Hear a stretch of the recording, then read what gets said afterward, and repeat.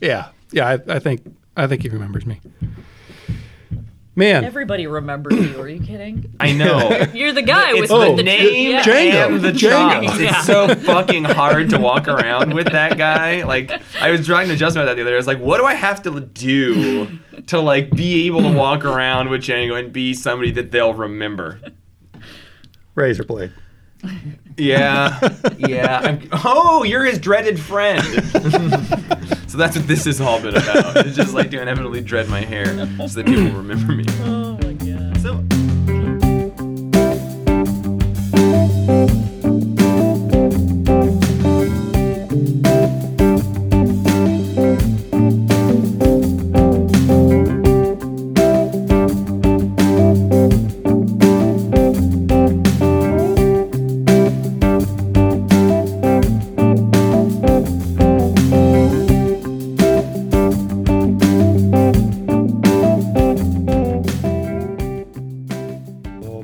Welcome to a perfectly acceptable podcast where if I talk anymore, I'm just going to fall down because this thing is like a hamster running on a wheel. Every Tuesday, we get a whole bunch of books into our comic shop where we sort them. Yeah. You don't need to tell them all that. They know. Okay. They know. Save your words. Let's just save really, your words. let's We just read make it comics and clear. we're going to spoil them. And Jeff's really sick. So it's a little less sultry sounding than it was like 40 minutes ago, right? Like that. It was like a dirty gravel. I'm Jeff, and I will be playing the part of Tom Waits this episode. I'm Django, and I probably gave this to Jeff about 2 weeks ago. Probably true, actually. And I'm Colette, and I'm going to really keep my distance. And you know what? Except you are just the 2 feet away from me. Yeah. Just the 2. Yeah. Oh, we're not. I thought we were doing this over Skype. Has this not been Skype the entire time? I thought this was Skype. Books, I got dressed like it was Skype. Love them. At a comic shop. Sell them. Come in. We love you. Read 'em. They're great. Django, what do we got today? Because we're going to be spoiling them. Oh, man. Today, we're going to talk about Batman, The Last Night on Earth, Book 1. Doomsday Clock, number 10. Angel, number 1. Daredevil, number 6. Batman Detective Comics Annual, number 2. That seems like a farce. They've done a lot more Detective Comics annuals than 2. I'm pretty sure there's only ever been 2 that Just the exist. 2? Yeah. Man, numbering Yeah. for comics is confusing. Detective Comics is only 2 years old. Heroes in Crisis, number 9 of 9. We're going to talk about X-23, number 12, the final issue.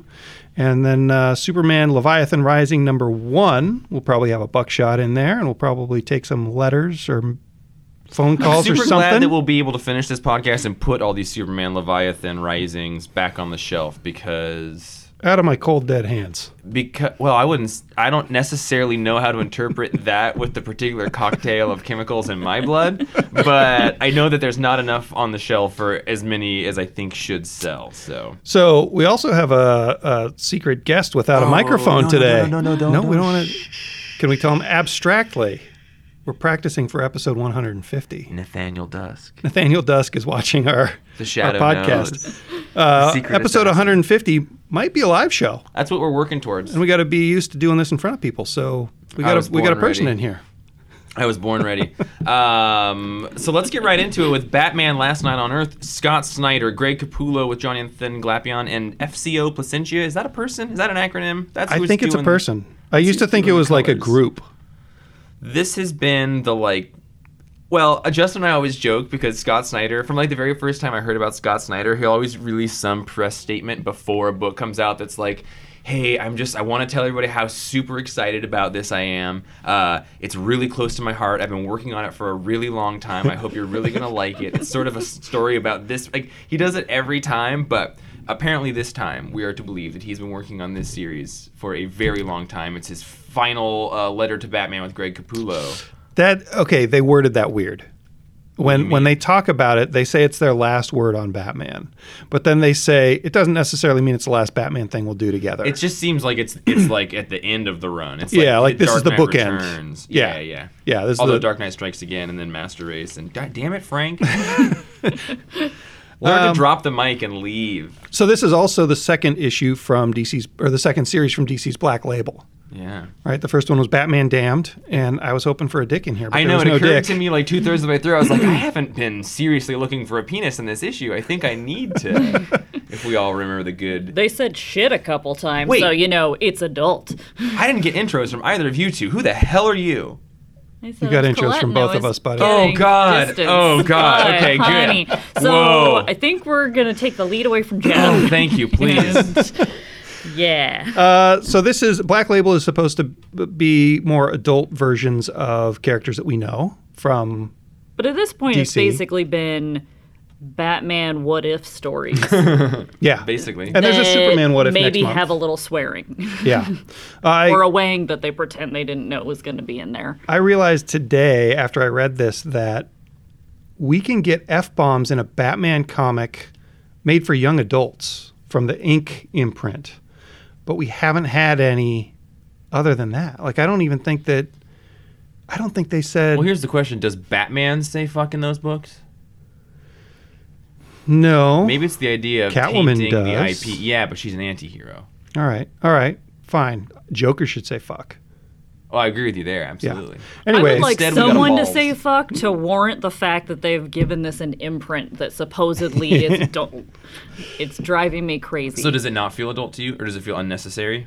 It feels like, other than the couple shits, it feels like I'm reading any of Snyder and Capullo's New 52 run.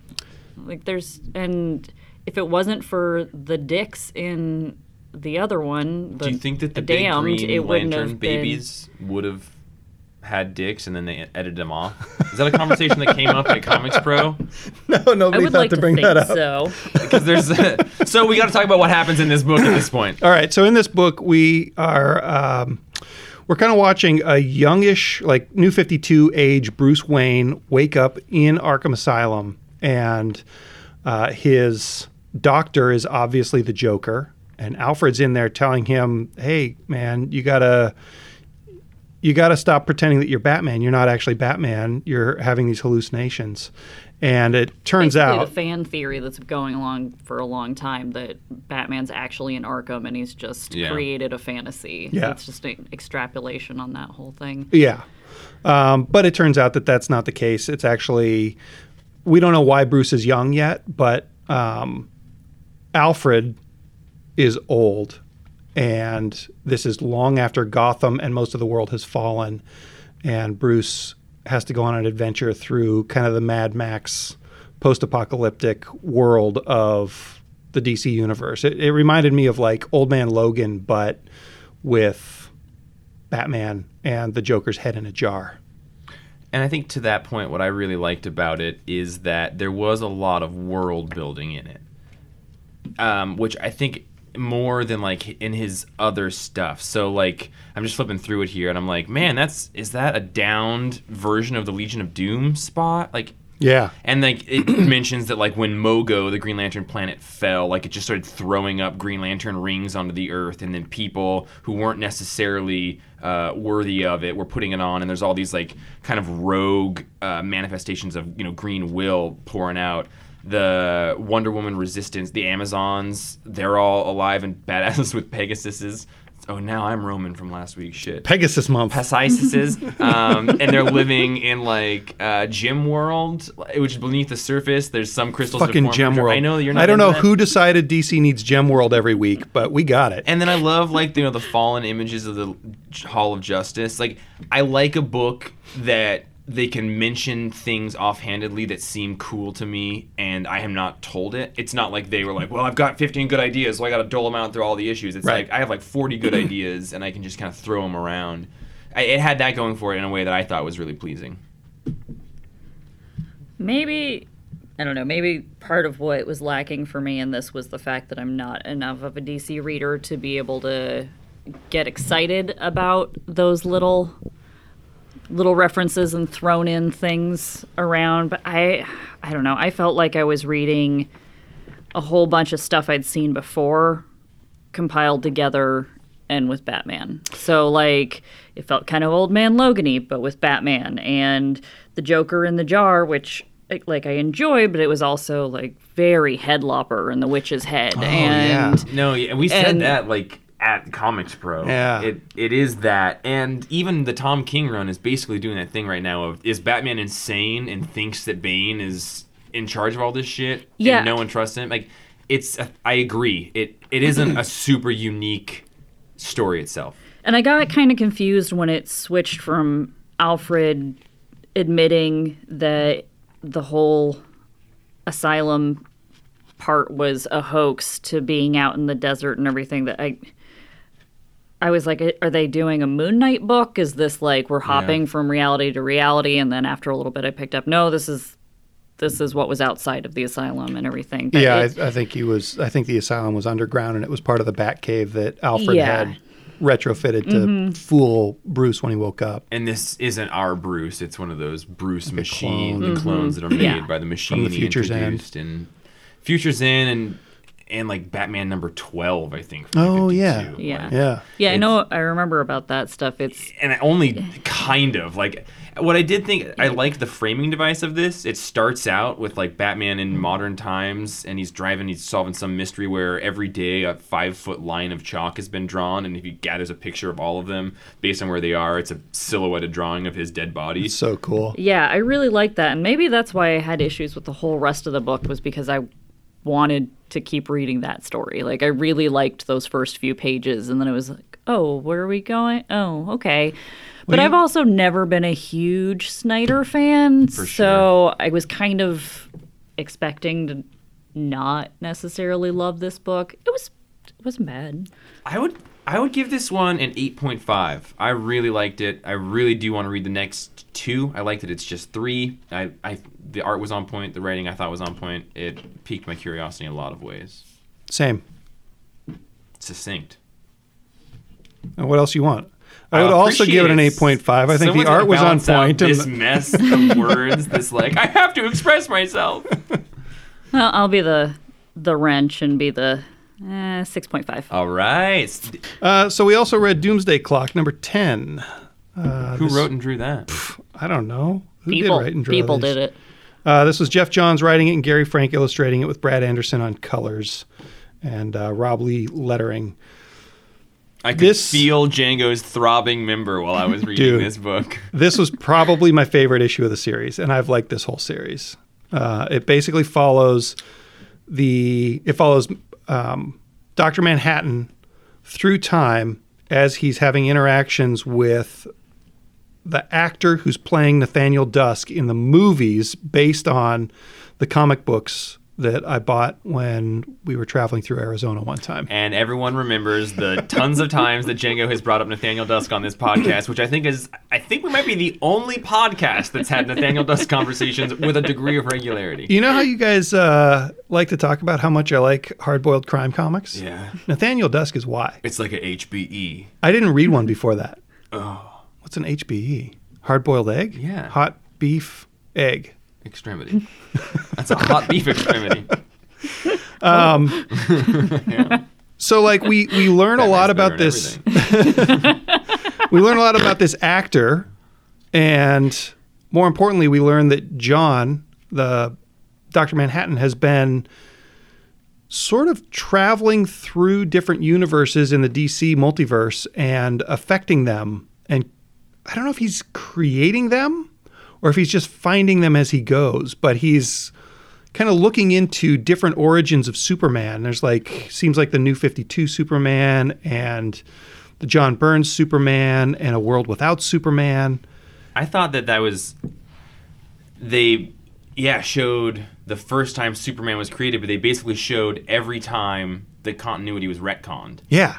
And to me what this issue was Dr. Manhattan explaining in story why retcons happen as this sort of multiversal spread. And then he ends up outside of all of those in the metaverse, right? I think he ends up in our universe without Superman.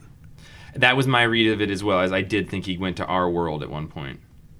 But I wasn't sure when that super was. I thought this was really, really well done.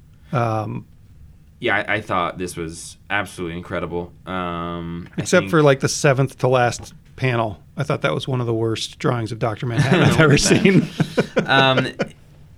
Yeah, I mean, I could bloviate for a while, but I think this was a really eloquently done explanation for how comic universes can exist in our world the way that they do. And I think my thought was that this should have been put out way earlier in the series, or an issue that dealt with this. Although, now, just saying, before we keep talking, Colette, did you read this one? I have not. Okay, I didn't want to talk have over you. only gotten to like issue 3. I got behind, and then they're so I super hefty that understand waiting for this series because fuck. I think it's going to be really, really good all as one. I'll bet that the reason they waited on this was because there's a similar conversation that to the one that this issue has that happens in the original Watchmen series. Yeah, and I bet it's issue 10. Yeah, exactly, because this whole series has mirrored Watchmen pretty well. Almost panel to panel. Yeah. But yeah, I think issues 9 and 10, I think that the first couple issues were amazing because I was like, holy shit, this is what this is. I think that it just got a little infrequent in the middle, and I wasn't clear what the direction was in the middle, so the ratings went down for me, and my interest lowered a bit, because it was also just like, who am I going to be in 2 years when this is done or whatever. But we have 2 issues of this book left, and I would say issues 9 and 10 have definitely been the strongest. I've liked one of them since like 1 and 2. Yeah. And I think that they're better than 1 and 2 in terms of what they're doing with the story. So how did you do with the Nathaniel Dusk stuff? Because because this is like they're showing you movie adaptations of a comic book that nobody read from the late 80s of DC. And it's also a comic that was painted, and DC can't find original art good enough to reprint it. So we're never going to see that stuff. They can't make it again. Yeah, at 10 o'clock last night, Django texted me, says, Nathaniel Dusk finally pays off, based on the conversation we had had. And I said, I hope I get it, ... He said, I think you will. It's all pretty spelled out in this one. Pretty sure you'll like the direction this issue takes things. And I agree totally with both of those. I think the Nathaniel Dusk stuff, I don't even necessarily know that I would have picked up on any of that stuff in the previous issues, because he's like in the TV and stuff.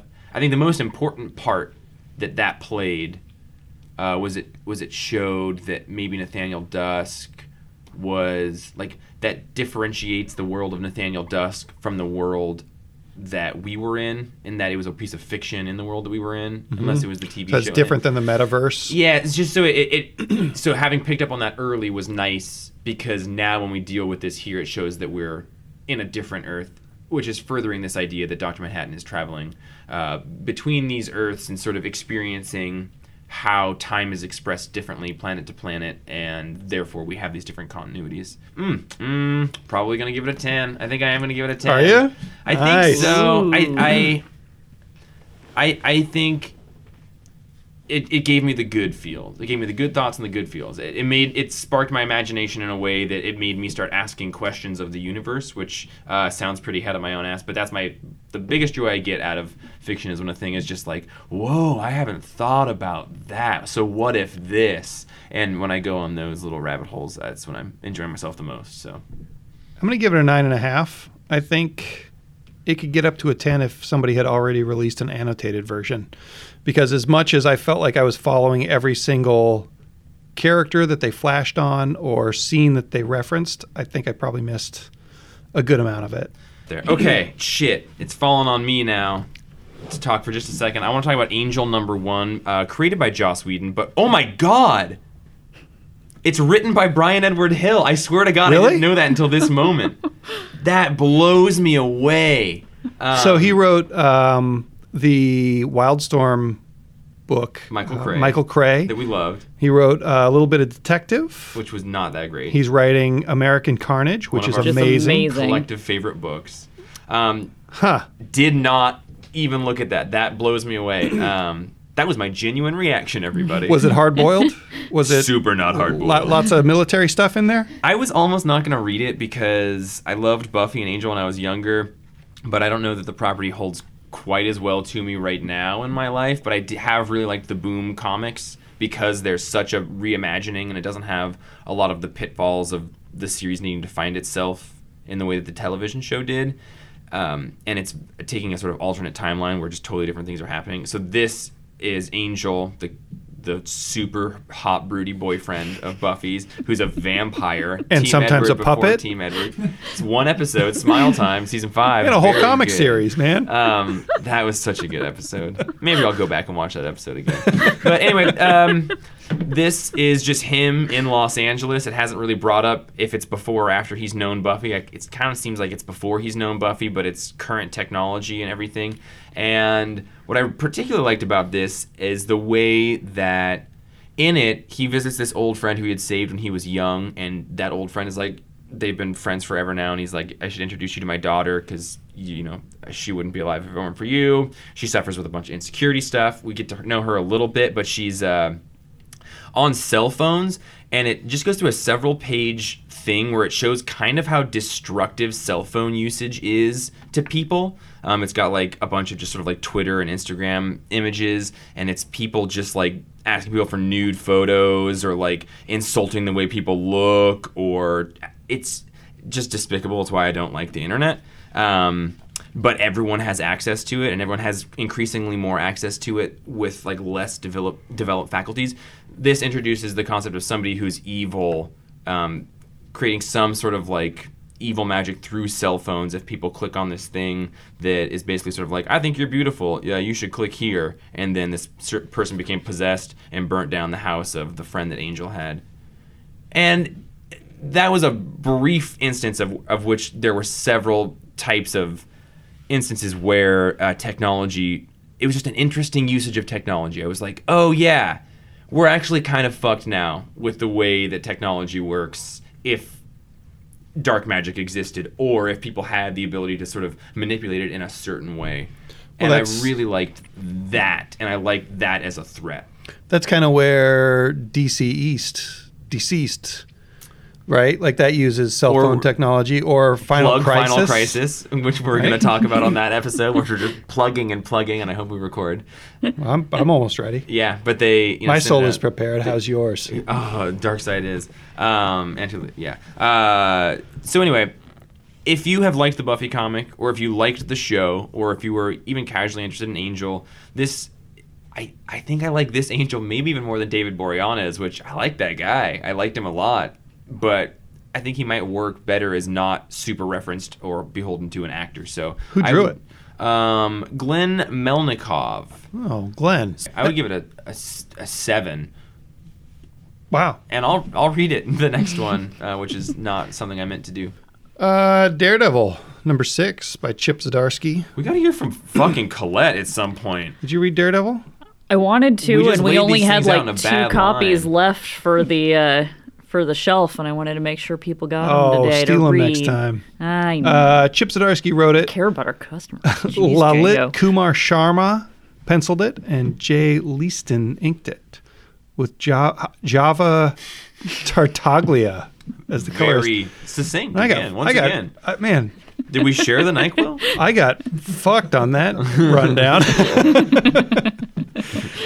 So Chip Zdarsky's still writing real well. This art is way different than it has been. The end. There was some other book last week that there was a fill-in artist for, and I was like, all right, well, this is probably good because it makes me realize that artist isn't God and can just do an issue every month. Or every 3 weeks, I think Daredevil's been. And that's what basically happened with this one. It's like, okay, they like plowed out 4 issues, and now we've got a 4-issue arc from a different artist who's taken over so that the other guy can get a jump on it, which is basically how Marvel and DC have been doing stuff lately. Yeah. But it sucks to have an artist that is so different in tone as this. So this takes place after Daredevil is told by Spider-Man and all of his friends that he has to stop being Daredevil because he's kind of out of control and killed somebody. And so we have like cool guy Matt Murdock with suddenly long, like cool guy hair, walking around not being Daredevil. And then the cop that has kind of had a vendetta against him this whole time, not super pumped that he's on the Spider-Man detail, trying to take down Spider-Man instead of trying to take down Daredevil because, man, there's no contest there. I'd rather try to take down Daredevil than Spidey. Yeah, for sure. And then in the meantime, Kingpin is losing his shit. But what it seems to be like maybe is what this arc is going to be about, is Matt just sort of wearing the glasses and whistling around with his cane, not being Daredevil, and learning that that's kind of cool. But we see a robbery at the end of this issue where a woman is in the store and she sees a Daredevil costume and a cane. It looks like maybe she's going to put it on and wreck some shit. Would be rad. So maybe what we're dealing with is when Daredevil creates a hole, it's a hole that's going to be filled, and maybe what's ultimately safer is that he is still there to plug that hole, if you will. Because do you think she's going to kill more than one person, and he'll realize that if he doesn't do it, or other people are going to do it poorly? Yeah, I mean, or she'll get killed, or something like that. Yeah, there were some charming parts, but it was all in the writing. The art was fine. I think it wouldn't have been bad if we hadn't been kind of spoiled by Marco Checchetto. Mm-hmm. That guy could probably draw My Little Pony, and I might read it. I would sure do that, Django. Yeah? Oh, yeah. I'll talk to him. I'll call him. We got spoiled with Marco Checchetto, and now we've got a fill-in artist who is much rougher. I would rather a book just come out every 5 weeks. There's a lot of other good comics. I know that's not everyone's feel, but this is going to be kind of a rough arc to make it through if this is the artist for all of them, if it's like 4 issues. I didn't think the art was bad. It was just not as elevated as there was Checchetto. an alchemy, though. It was like it was dialed in, relationship between the two. And this is the difference between, you can just make a comic, or you can make a thing that like exists in a time and place with the right people and the right atmosphere. Yeah. And there's just a difference. This is a great comic, but this looks like the kind of art that you get in a, hey, Cable has been getting a weird resurgence. Let's make a 5-issue run story about him and see if people want to buy it. It's putting a comic book out to put a comic book out, but not to like show what can be done with the medium. Mm-hmm. Who can finish an issue? There was, I think, my favorite panel in this whole thing, other than Matt's new hairdo, is the Kingpin in the shower, like slumped over and pissed off. But how terrible is this shot of him? Like, is he mid-skip? Is he about to fall? Like page 3 with... Yeah, he's floating. Yeah, and his knee, and his hair is like up, like he's jumping. It's a very... He's got a different gait than you and me. What are you coming down on him for that for? I don't know the reference of gait. I'm going to blame the NyQuil and the mess in my stuff. I give this a 6.5. Well written, good read. Yeah, I give it a 6. If this was the first issue I read, I wouldn't read the next one. But I'm going to stick with it because the last 5 issues have been awesome. And I'm curious to see how he gets Daredevil back from Matt Murdock. It's going to take something pretty big to happen for me to stop reading that book. Yeah. Heroes in Crisis. Oh, it's over, you guys. It sure is. This was so good. For a book that has so much matter built around characters I have never heard of before and references to events that I have never read. Yeah. This book was so good. And pretty. And so pretty. And just so heartfelt, but like calm. It's not emotional, but it had that, you felt it in your chest. Everybody's very level-headed in this issue under extreme stress, which I don't know if that goes with the theme of this series or not, since it's all about superheroes with PTSD, but they're all like, they're dealing with their shit in the moment really well, I think. Well, but so much of this issue is focused on accepting mental health and your journey through it, instead of that it's something to overcome. Yeah. So we should probably go through the actual issue, but it's, I don't know, Jeff, do you want to do that? You're good at spelling out the... Well, I needed Django to kind of explain the last issue to me, but basically what happened is that in issue 8 we realized the thing that killed all these people was Wally West kind of having a very understandable freak-out moment, and the Speed Force kind of overcame him, unleashed out of his body and killed the people around him. He then raced to the future, killed himself in the future, brought that body back in time to frame it so it wasn't him, and then made Booster and Harley think that they saw the other person do it. And in this issue, we have caught up in time to the moment where Wally from our present, now the past, kills the future, now present Wally. He's getting ready to. Yeah. Right? And in the last issue, it ended with him getting ready to snap his own neck from the other time. And we saw a shadow approaching them.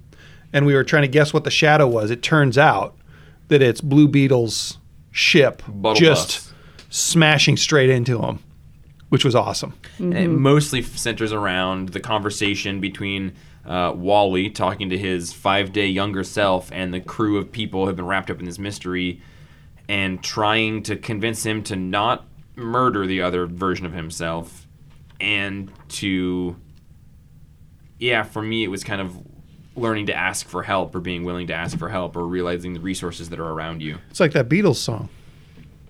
Hey Jude? No, I get by with a little help from my friends. Oh. You mean there's other thought you were gonna lyrics say besides help. I get high? With a little help from NyQuil. And it's cold. Yeah, I just love how, like, so they crash down and the doors open up and there's this gorgeous shot of Sure is. everybody, especially with Batgirl just looking fucking awesome. Super awesome. And Harley's just woken up from a nap because it's Harley. And this is like, I don't know, maybe one of the main reasons I love this book so much is Harley felt like Harley to me. Harley looks and feels like She's Harley. in her Yeah. costume, and I've spent so much time reading books that have, as a child of the 90s who got obsessed with Harley early on, I just can't even bring myself most of the time. But I love having you here because that's how I feel about Harley stuff, but I also didn't fall in love with her in the 90s, and like you're just a couple years older than me. I don't feel like I warrant that opinion quite as much as you, so I'm glad that we have the same one. we I do. feel We vindicated. definitely do. I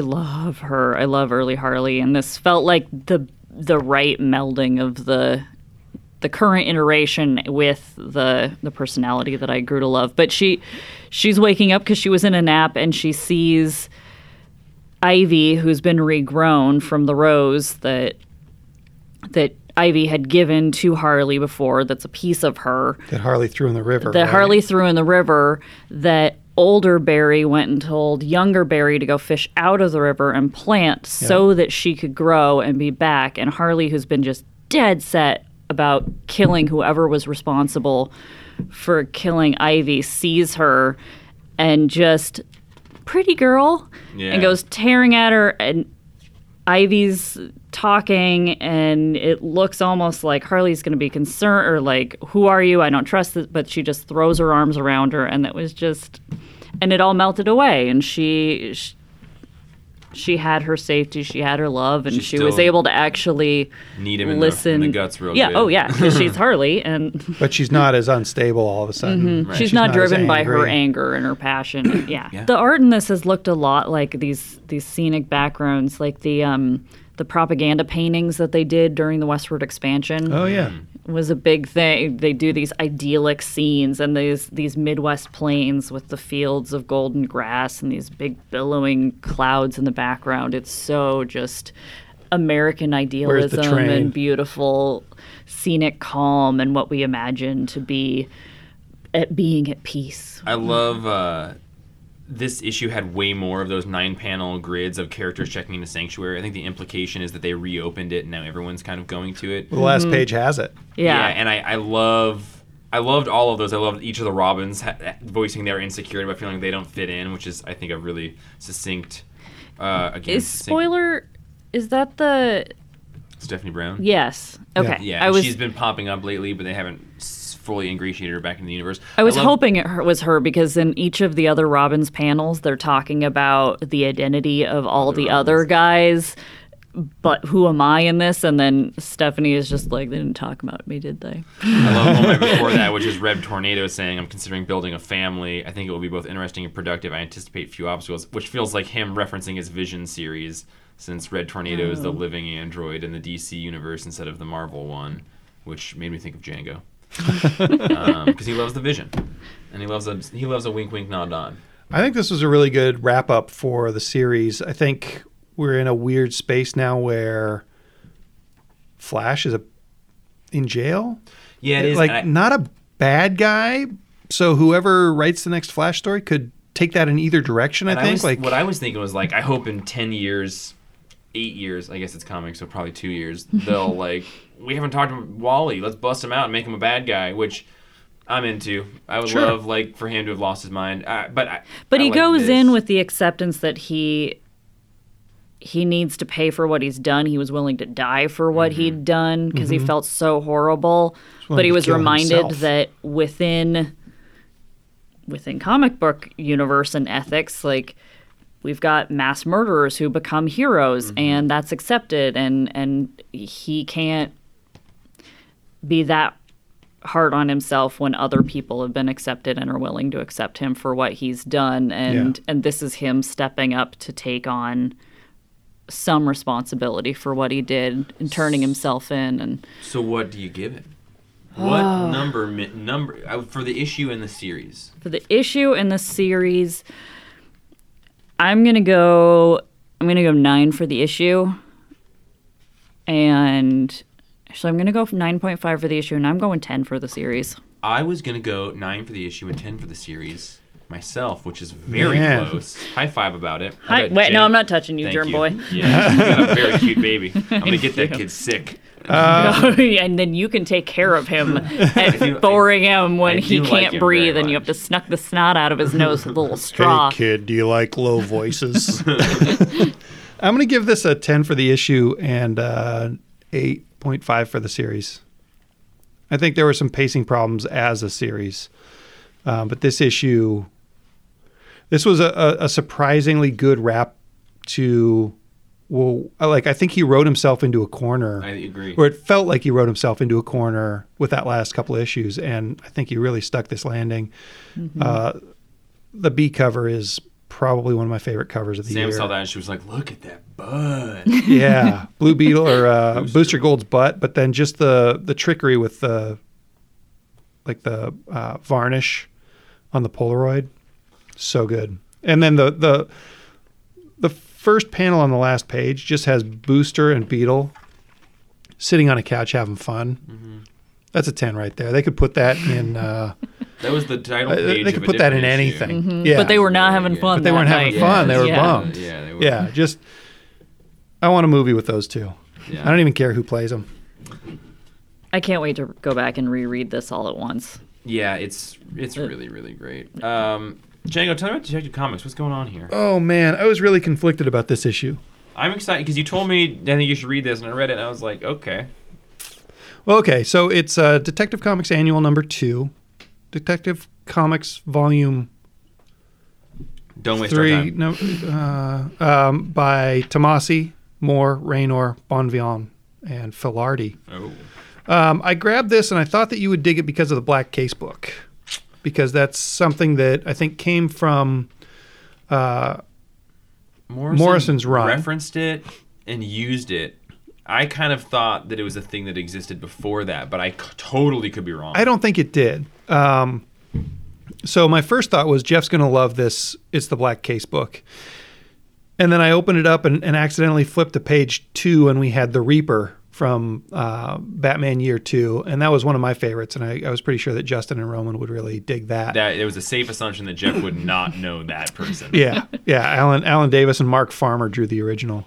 And then it just kind of turns into Batman reading the Black Case book and then going off to another country and finding somebody pretending to, like, it got really kind of paint by numbers annual story with big chunks that I thought were super innovative and then big chunks that I thought were really kind of dumb and boring. Yeah, I don't know. This felt like Tomasi could have maybe either done this in one regular sized issue or decompressed it into about 6 issues. And I think that this was the wrong format to do this story in. But the parts that I liked kept me reading it. Yeah, I don't think it was bad by any means, but I think it was a very unremarkable comic, which by today's standards almost makes it remarkable because everything seems to come out either leading into an event or being the climax of an event or being the resolution that's about to change the universe. And what we don't get are basically Batman books that felt like they would have come out in the late 70s, early 80s anymore, which is just here's a writer and a thing, and now we're over here and we're being Playboy Bruce Wayne and we're solving this mystery. And I thought it was unremarkable, and that made it pretty delightful. I didn't have any complaints about it, but I also have nothing super positive to say about it. It was like watching an episode of Monk, but a Batman comic. Okay. Yeah, that's pretty good. Tony. Totally happy to sit here for 45 minutes. Did it take you 45 minutes to get through this one? No, it Monk takes you does. 45 Okay, minutes I to was watch an gonna say, episode of you read Monk. comics quicker than I do, and this took me not that long. I really like the interaction of him and the girl that he was with on that trip. I did too. I thought that was really, really well written. Like Bruce Wayne pretending to be cool guy, But also millionaire. kind of liking this person. Yeah, On some level. yeah, she was super cool. And And that good bat nipple at the end. yeah. Dan Brooks, like that bat nipple. And the Reaper's costume is just absolutely one of my It favorites. fucking rules. Yeah. I'm super on board with It's that character, so but I good. thought it was a new creation. I give this a 5. Awesome job. 5? You put a comic out. It looks good. No complaints. I'm gonna come up with do it on my buckshot, but that's probably why I have a hard time putting low scores out there is because like you put a comic out. People talk their entire lives about doing that and don't do it. So I think that to even put a bad comic out, like high fucking 5, you did a thing that people don't ever do. So I would give this one a 5 because it's not a very good one, but you did a thing. I think I've only read 2 Gleason comics that I would give, or Tomasi comics that I would give less than a 6. I'm gonna give this a 6. Okay. The ones I would give less than a 6 were those Superman rah rah rah 4th of July Yeah, I didn't read those ones. traveling in a Winnebago comics. Those were bad. Sorry, buddy. Let's hear something Sounds more interesting. painful. Colette. Oh, me again. Hey, we've got X23 number 12 by Mariko Tamaki, Diego I'm going to butcher that. Well, remember when Django did that intro for what the fuck ever it was? Daredevil? You Oh, win, man. no worries. That looks like nope. Or Latigo? Olorotigi something. I'm sorry, Diego. You're a good person, and I'm butchering your name. Walden Wan did the inks, and Chris O'Harlan. My God, you guys! got it. I'm Chris not allowed O'Halloran to killed it. read anymore. No, you got it, dude. Yeah, words. So, end of this lovely little X23 run that has been great. I really love Mariko Tamaki. She does just nice comics. They're not always the deepest or the most gritty, but they're not unpleasant reads. And for a character that I'm always like, they don't write her dark enough. They don't write her dark enough. Okay, I'll let Mariko Tamaki not write Laura dark enough. Because there's just something about the bond between Laura and Gabby that's just nice and interesting. And That was Django. NyQuil. So this is the wrap up. The last issue, Gabby had stormed off because they'd had issues with the new clones that they'd found that weren't the same level of clone as they are. They weren't necessarily conscious. They were more drone-like, and they didn't have the healing factor. And Gabby ran off to go after a load of something that has their scent on it. And she calls Laura from the road after Laura's been just brooding over her leaving, that she needs advice. Doesn't want her help, but needs advice, but Laura goes anyway. And they end up finding a car full of turkeys on a train that have X23 DNA in them because this evil corporation has been working on like healing factor organs and meat that can withstand stuff. Who knows? And of course, but it's they would turkeys. start with animals. Yeah, I mean, Yeah. they made a whole drone army. Maybe they made the turkeys let's after. feed some people, too. Yeah. And it's just one of those books where I was just like, I shouldn't be liking this. I should be thinking this is really stupid, but it's just cute and sweet, and they work their shit out, and in a way that doesn't dishonor. I'm just gonna keep talking and Sorry, pretend I tried to open like a polar seltzer water. That's what I'm doing. I thought it was going to be quiet. I was dumb. I'm going to wait. I'm sorry. just derailing my thought process. Raspberry lime. No, I'm Whatever. loving listening to it. I've read, I think, 4 issues of this run, and I've liked every single one. I like everything that you just said. I love the dynamic between Laura and Gabby. I think that like Mariko Tamaki like hit the nail on the head with that particular dynamic. I liked it in the Tom Taylor stuff of X-Men Red. I Yeah. think this is better. I even thought like they did get a little angsty at times. Oh yeah, I always want more blood when I've got Laura in a comic, but That's a great panel. too.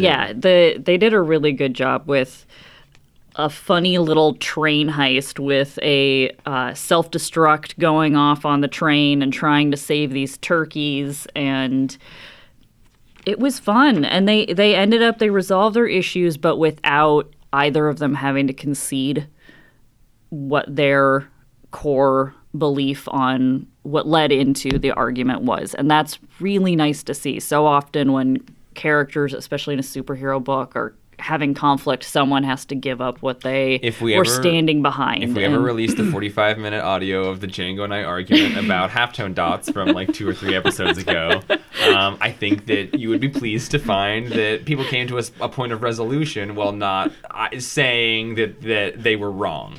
We're basically Mariko Tamaki when you combine us. I was going to say I was Laura and he was my little honey badger.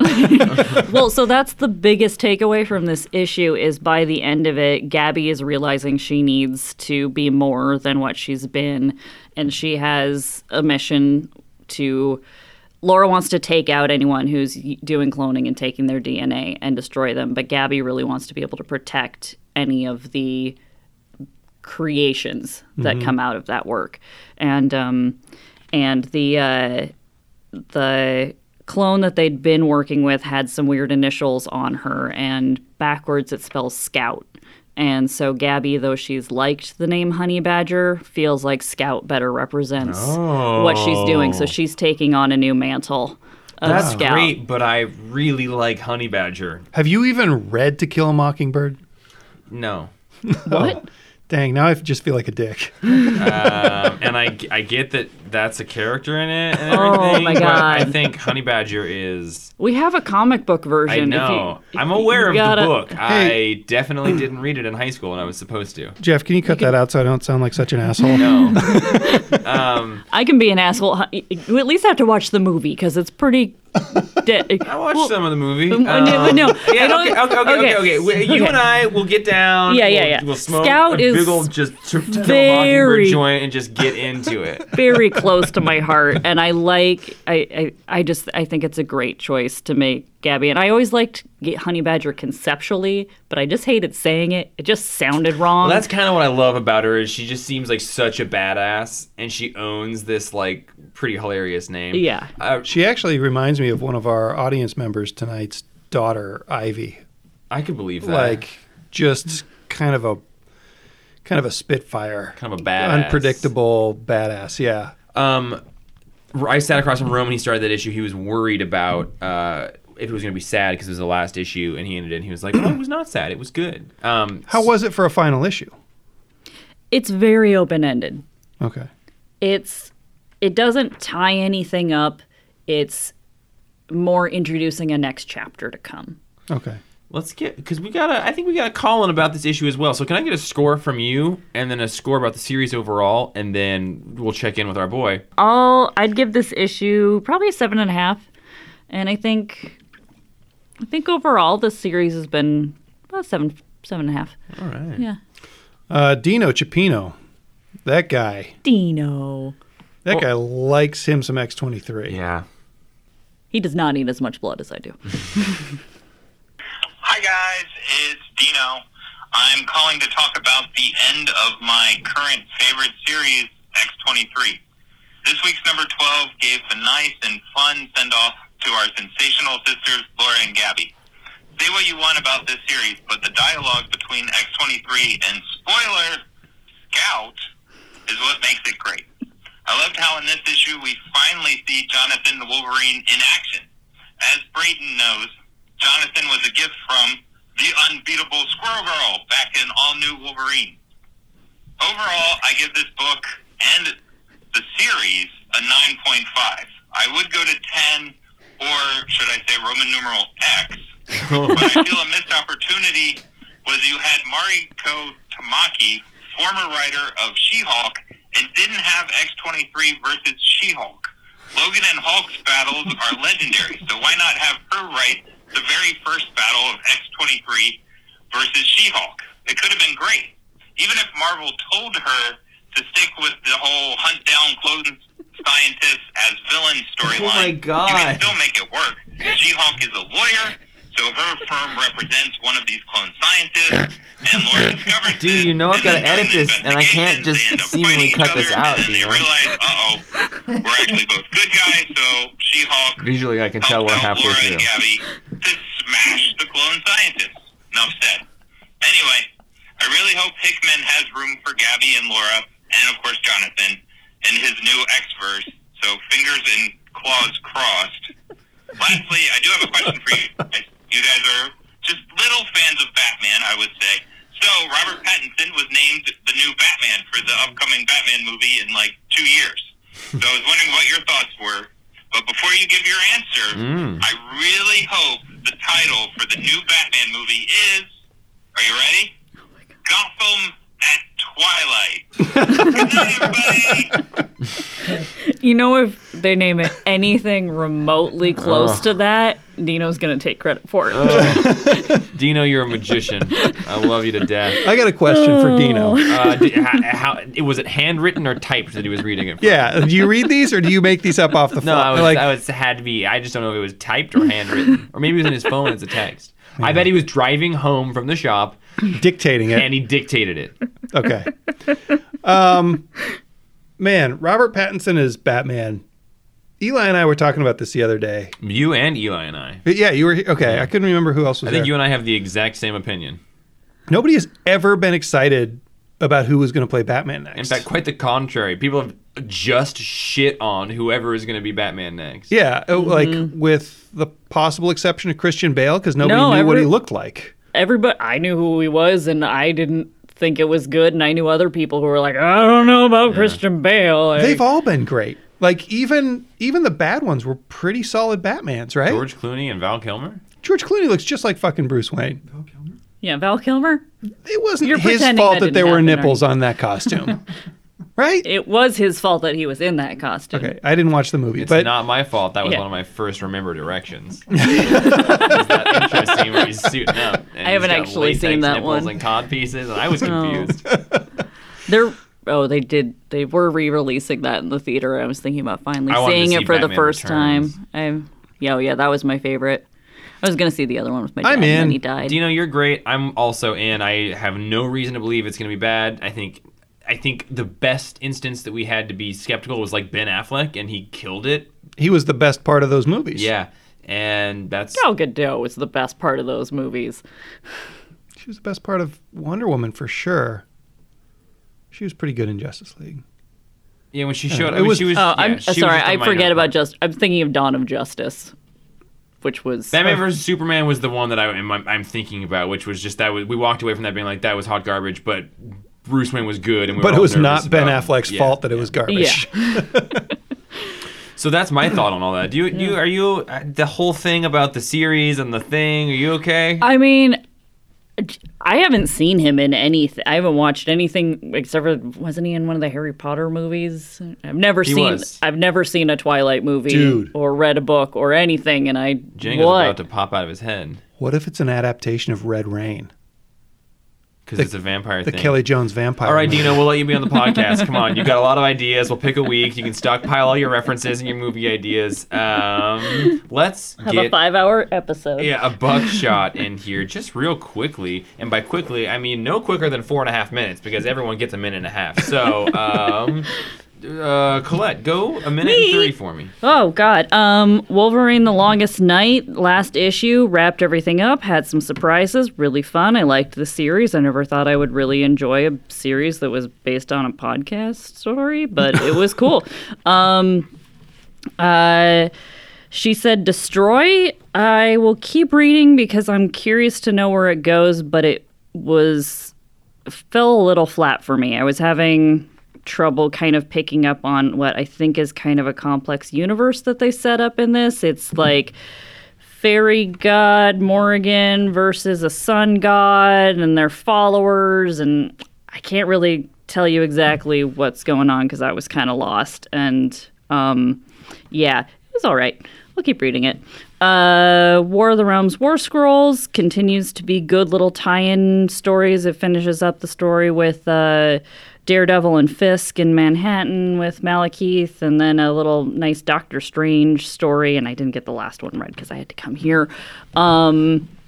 Catwoman Annual was like really good and really boring at the same time, very much like an annual. I was not a fan of the art, but it's like when Catwoman first got to whatever the name of LA and the DC universe is, I can't remember. And she ends up taking in this girl from the street and helping her out, who then brings her friends, and and it's this kind of murder mystery, and it was fine. And then Wildstorm number Whoa! What? Go for it. I'm going for it. I don't ever get to do these. And then I never have enough to do a full buckshot. And then Wildstorm number 23, all I have to say about this is this book is fucking amazing, and I'm going to cry when there isn't any more left, because it's one issue and then another 6-issue run, and it's going to be horrible when it's over because it's amazing. That 6-issue run includes our buddy, right? It does. And I thought he said 4 series originally. I'm not sure if that's ended. I think things change. Yeah, maybe it is just going to end with the 6-issue thing. Scores. Wolverine, 7, 6.5. She Said Destroy, 6, 5.5, 6. Catwoman, probably a 6. War Scrolls, 7, and Wildstorm, 9.8. Dude, Django. Look at this Andrea Sorrentino art at the beginning of this. It's amazing. Oh, yeah. But it looks more like Andrea Araujo, and I don't think you would recognize it's the Gideon Falls guy. It switches around. Sorrentino's doing the through Daredevil's vision. Yeah, then I think it switches to a different artist for... Mostly all of this stuff is amazing, and it looks like the Andrea Sorrentino stuff when he does stuff in the light, which we've seen a little bit in Gideon Falls, but he's not relying on shadow. It almost looks like Andrea Sorrentino did the panel layout and made somebody else draw it. But it stops there. Wow, that's really cool. It looks like his art to me, but it just looks like when he is doing a different style that I love, and it actually looks like Andrea Araujo to me, who's He's doing so that good. Mountain book. I just read the last issue of Gideon Falls a couple weeks late, and I did not like the issue, but the art is just phenomenal. I don't know how he can do something that good every single time. Jeff, minute and a half, go. Well, everything that Colette said about She Said Destroy, I think, is certainly on point. As soon as I was reading the intro, I was like, oh, fuck, the Fae is mentioned, and then the, Morrigan, and I was like, I don't like super, super fantasy books, and I think this art, I don't know if I think it's bad or competent. It's it's lacking something. It's like an Instagram, Twitter feed artist, which is great, but I like the characters, but I don't know. This that idea of, you made a comic. A lot of times if I don't like a thing, I can be a little bit annoyed. I realize is not for me at all. I'm going to give it a 3, but there's no, this is a bad book in that at all. It's just, super not for me. But it's a fucking comic book. And then Nick Spencer's Amazing Spider-Man Hunted arc ended, and I don't think any Humberto Ramos art Spider-Man book is ever going to be a classic. I truly believe that he does not represent the characters in a way that allows them to be timeless and feel like the characters that they're representing. And I would love in 15 years if somebody showed me that I was wrong about that. But he's been on this book for 10 years, and the torsos are always insane. Characters don't look like characters. I don't think that he's going to make I don't know. I think can get a book out, but he doesn't make classics. Sorry, Humberto.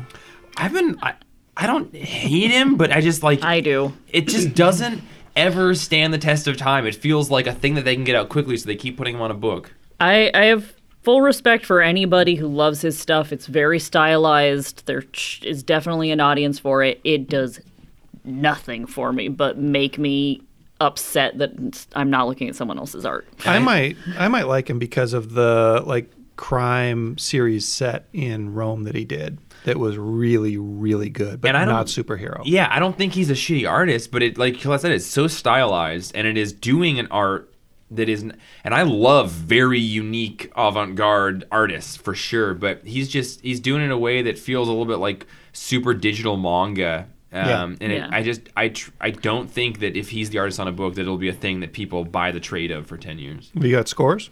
Yeah. She Said Destroy a 3. And then I said that in the thing. It's not a bad. It's just like, good job, you did a thing. There's no part of me that felt like this was going to be a super high scoring book going into it, and it was not. It was less good than I had hoped or expected it to be, but it's just not for me. I think it's I don't like super fantasy things, but they did a thing that people dream and talk about, so I do think they should be congratulated. And then Amazing Spider-Man 22 by Nick Spencer and Humberto Ramos, I'll give a 5 or a 5.5. Like, the story itself was pretty good, but the art takes me out of it, and the story just ended in a kind of lackluster way. But what do you give the Hunted Run? Because I dropped off about one issue in, and I'm excited to start reading Amazing Spider-Man again. If it had art by the other artists on this book, I would have liked it, I think, a lot more. Were they just in Central Park fighting each other the whole time? Yeah, and they did better than that. Five issues? No. That was about 20% of the story. A lot of it was some underground stuff in other places, but that was where a scene was going on. Yeah, that's that.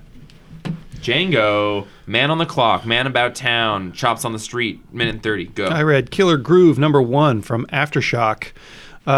This was really interesting. I thought that the art was okay. I liked it more and more as it went on. It set up a good mystery, good characters, nice setting for the whole thing, kind of like crime and murder happening in paradise. And I'm a sucker for a hard-boiled story. I also read A Walk Through Hell #10. I think this might be a 12-issue series. This arc seems to be focusing on histories of different characters. This takes one of the main characters and shows us his life growing up as a gay kid. And man, Garth Ennis knows how to write a fucked up human interaction, and then also a super fucked up way to have two people inhabit one body by the end. I also read Peter Cannon Thunderbolt #5. This was the end of that series, and dang, I like the journey a lot more than I like the finish.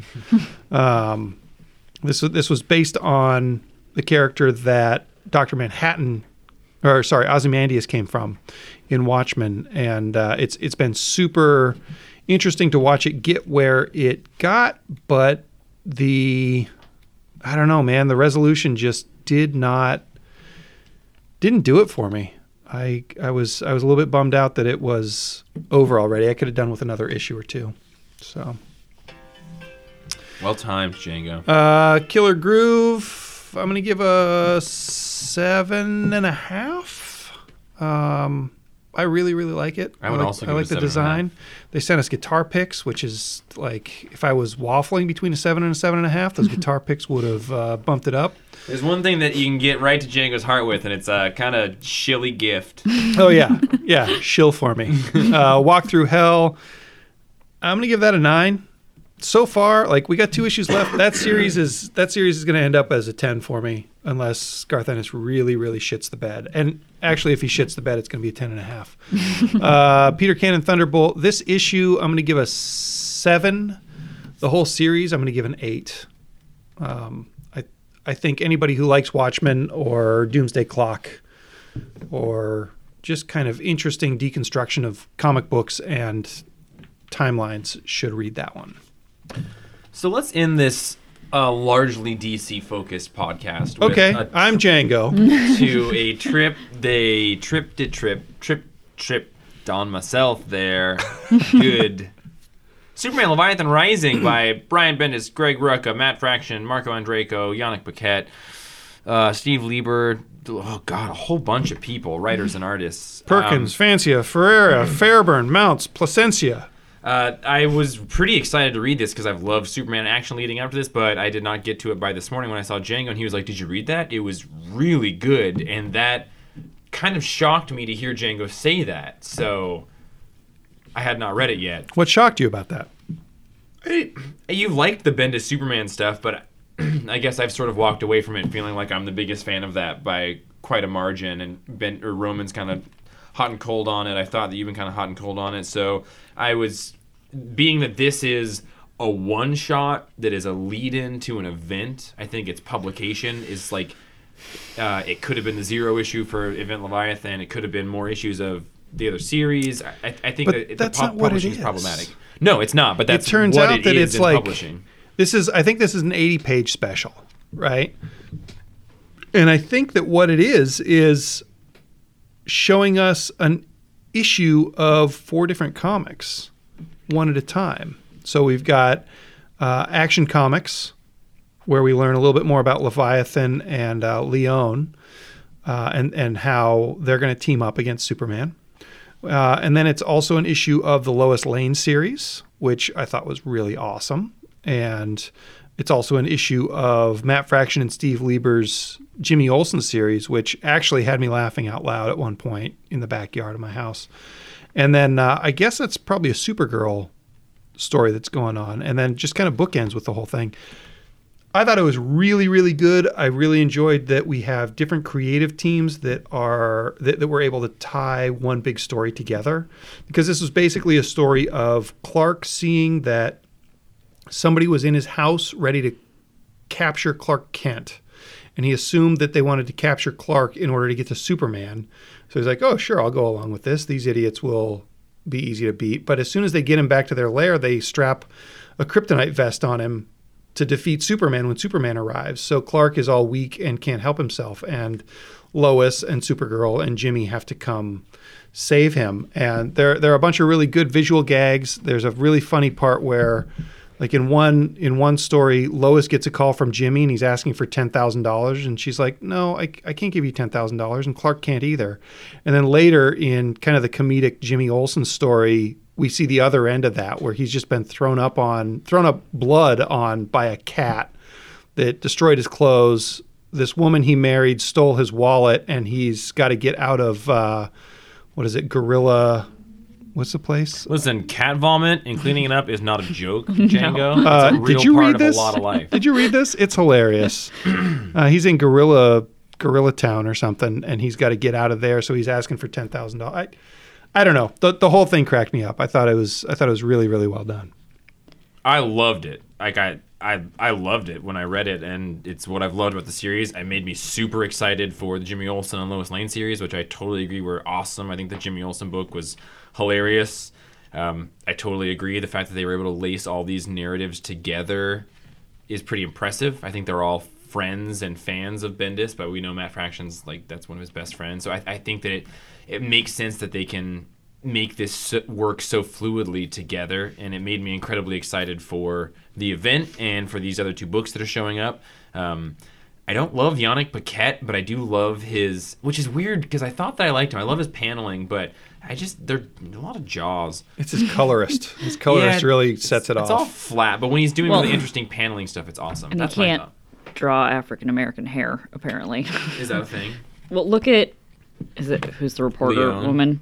Oh. No, the bad guy reporter. Yeah, like the Red these. Cloud. Good. I don't know Whatever what her she's first trying name to do, but it's supposed to be like natural curly hair, but it's in like weird tufts. It's like it's not the top knotty hair, but it's not. It reminds me And then of her Halle bangs are Berry pressed. in something where she had a bunch of the hair like In the tight knots, but this like isn't. a Matrix movie. I think. Yeah. Yeah. I mean, it's little.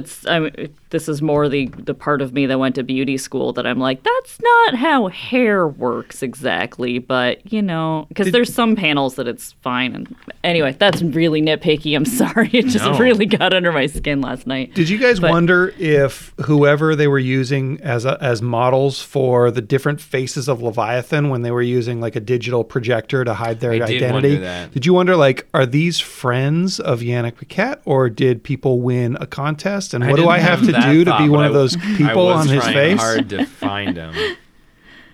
Yeah, I wish I grabbed this last night. This is the last thing I read before I went to sleep, and I was like, oh, big book, gotta get going. And I somehow completely missed that this was going to be one of those a snippet from different comics thing. It wasn't presented that way. Yeah. It says on the cover, the events or the epic struggle to control the DC universe begins here. Like, it is published and presented as a book that is a lead-in to an event, like a Marvel Zero issue for an event. Yeah, That's and not what it is. I really wish I'd noticed the long list of names at the top and everything, because I kind of noticed the art change for the Lois Lane bit and everything, and then Jimmy pops up and it's all of a sudden super cartoony, and I was just like, wait, what's going on? if I'd been in the right mentality for, okay, I'm reading these different bits, I think I could have enjoyed this better. I didn't not enjoy it. There were some really great moments like when Clark's telling Lois that he's going to let himself be kidnapped, and she's like, "Oh, you're going to act? Don't I love act." that. That's a classic that was, Bendis thing where then somebody Yeah. else brings up like, he didn't go to act, did he? She's like, Yeah. I know. Like, Well, they've Yeah. kind of brought that up in the last 2 Yeah. issues of Action Comics too, because he Yeah. pretended to be somebody else and he's terrible at it. yeah. Yeah, I liked the Superman stuff in the beginning and the end, and the bit with Lois. I want to go back and reread the Jimmy Olsen bit just because I didn't realize what was going on and I was just confused the whole time. I was Yeah. like, wait, this is funny, but I was in drama headspace and what's going on now? Oh, this is the Fraction bit, which I picked up right at the end of it. And then I was like, well, okay, whatever. And then the Supergirl stuff, I don't know, maybe it's because I just don't know anything about the characters, I'm with but you there. it was snoozeville. The Supergirl stuff was actually pretty bad. I was Yeah. honestly falling asleep by the end of this, and not because I was really tired. But The Supergirl stuff, I'm with It you. was That dull. was the least strong part for sure. I just love that at the end, all his friends show up, and it's Lois wearing Talia al Ghul's outfit. And I was like, what have I missed in here? yeah, Who cares? Like they came to rescue Superman. For some reason, she had to dress like Talia, and of course, they looked the same, right? Like they could play each other. And then Jimmy Olsen in a gorilla suit with his cat in a costume. Like I don't even need to know what led to those things happening, but the two setups, I think, just kind of let you assume that they figured that out and it all made sense. And now they're there to rescue Superman. And I really like Lois and the way that she's presented in her story. Like Greg Rucka Yeah. writes a total badass.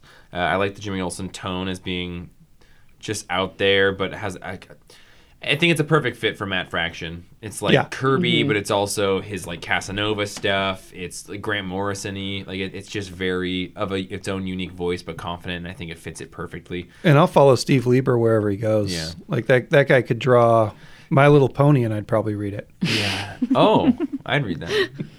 Can you I call wouldn't. about that? I would give this one an 8.5. I would probably give it a 9 without the Supergirl story, which I think just weighed it down, but I do think it was interestingly paced. But it made me pumped for I've loved the Superman stuff. It made me pumped for both the Fraction and Rucka books. It did the damn thing. I give it an 8. It was enjoyable all the way through except for that Supergirl part you're talking about. And I love that Superman saves Talia from falling at the end there. That's a Superman thing to do. Also, they can show that car that he wrecked in Action Comics #1 anytime they want. That's going to get an automatic plus 0.5 from me. That and year one references. Yep, plus a half. I'm gonna give it a 7, and also point out how awesome the bit was when Lois is trying to find Superman and gets a hold of Batman, and he comes and he's like, "Oh, did you check this basic thing? And did you think about this?" And she's like, "Fuck you. Yes, it's my husband." And then Wonder Woman shows up and she's like, "Oh yeah, of course. You call. Of course, it's a big deal." Yeah. That was.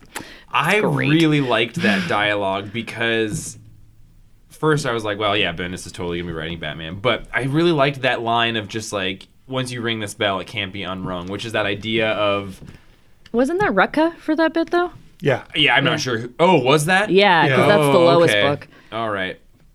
Still though. Either way, I really liked that line because to me, it really does indicate that the credibility of you calling me for help is immediately gone once it's happened once. Like, if this isn't exactly what it's represented as, then forever, the first time you reached out for help, it will have just been somebody worried about their significant other. And that was, of course, not what it was, but that is, I feel like, what Batman Batman. would say, which is just sort of like, if you're wrong about this, you're wasting my time, and there's nothing more severe than wasting my time right now. I really like that she went into the freezer to get the Justice League call button and also her cigarettes and I like lighter. that a lot, too. Which you know that Clark knows that those are there. Right, but she's still But hiding it. I love that illusion of. She hiding it from John. I bet she's hiding it from Clark, but there's just sort John's of that been gone. in relationships. There's those things that you do that you think your partner doesn't know about, but they surely do, and they just don't talk about. Mr. Man, that was an episode. Of a podcast? Yeah, we finished it. Yes. All right, everybody. Well, listen. I made some we- promises last week that I was going to feel better next week. Make them again. I'm going to be feeling very good next week when I'm not here recording the podcast and Django is motherfucker. recruiting a crew and recording it and editing it and distributing it. I'm just going to do it at home alone. I wouldn't want to do that for 134 episodes, 133 episodes now. We got other podcasts coming up sometime in the future. We're going to do a podcast all about Final Crisis, and that's going to be kind of a crossover point, counterpoint, contrast. I don't know. We got to come up with something shorter than that. But with our like that, sister Django. podcast, Infinity Content. And then episode 140, we're collecting emails and questions and notes. So please send us questions through the email. We've gotten some voicemail questions. Thank you. Anybody listening, reach out, give us something to do on 140 because we'll probably just do like a really quick 10 or 15 minutes on comics and the rest on voicemails. Dino, 30 seconds per question. Thank you for calling in, Dino. That was rad. We're also going to do a special bodily functions cut eventually here. Super not. I bet that'll be episode 134. Well, I'm not fucking around, which is very good. You can give us a call to leave a voicemail like Dino did today. Script it out. It was perfect. Our number for that is 1-619-663-7336. Leave us a voicemail. Please burp during it. Oh, fuck off. Send it over email, info@thecomicsplace.com. You can record it on your phone or whatever and pick the best one. Yeah, and tell somebody that you think might like comics to listen to us so that way you'll have somebody to talk to you about the comic books with, since that's a good thing to do. You want some more NyQuil before we go? NyQuil Sleep Aid. Oh, I'm Jeff and I quit. I'm Django. I guess it's just me and everybody else that's not Jeff. I'm Colette, and I'm still here even though they forget about me. We don't forget about you. forget You're about like you. the most frequent guest on this thing. No, I meant when Django said he was I'm going to shut up now because it's just not working. Oh, now we got to come up with another Now we gotta ending. come up- all right. Does somebody want to bar preferred or do whatever you fucking burp?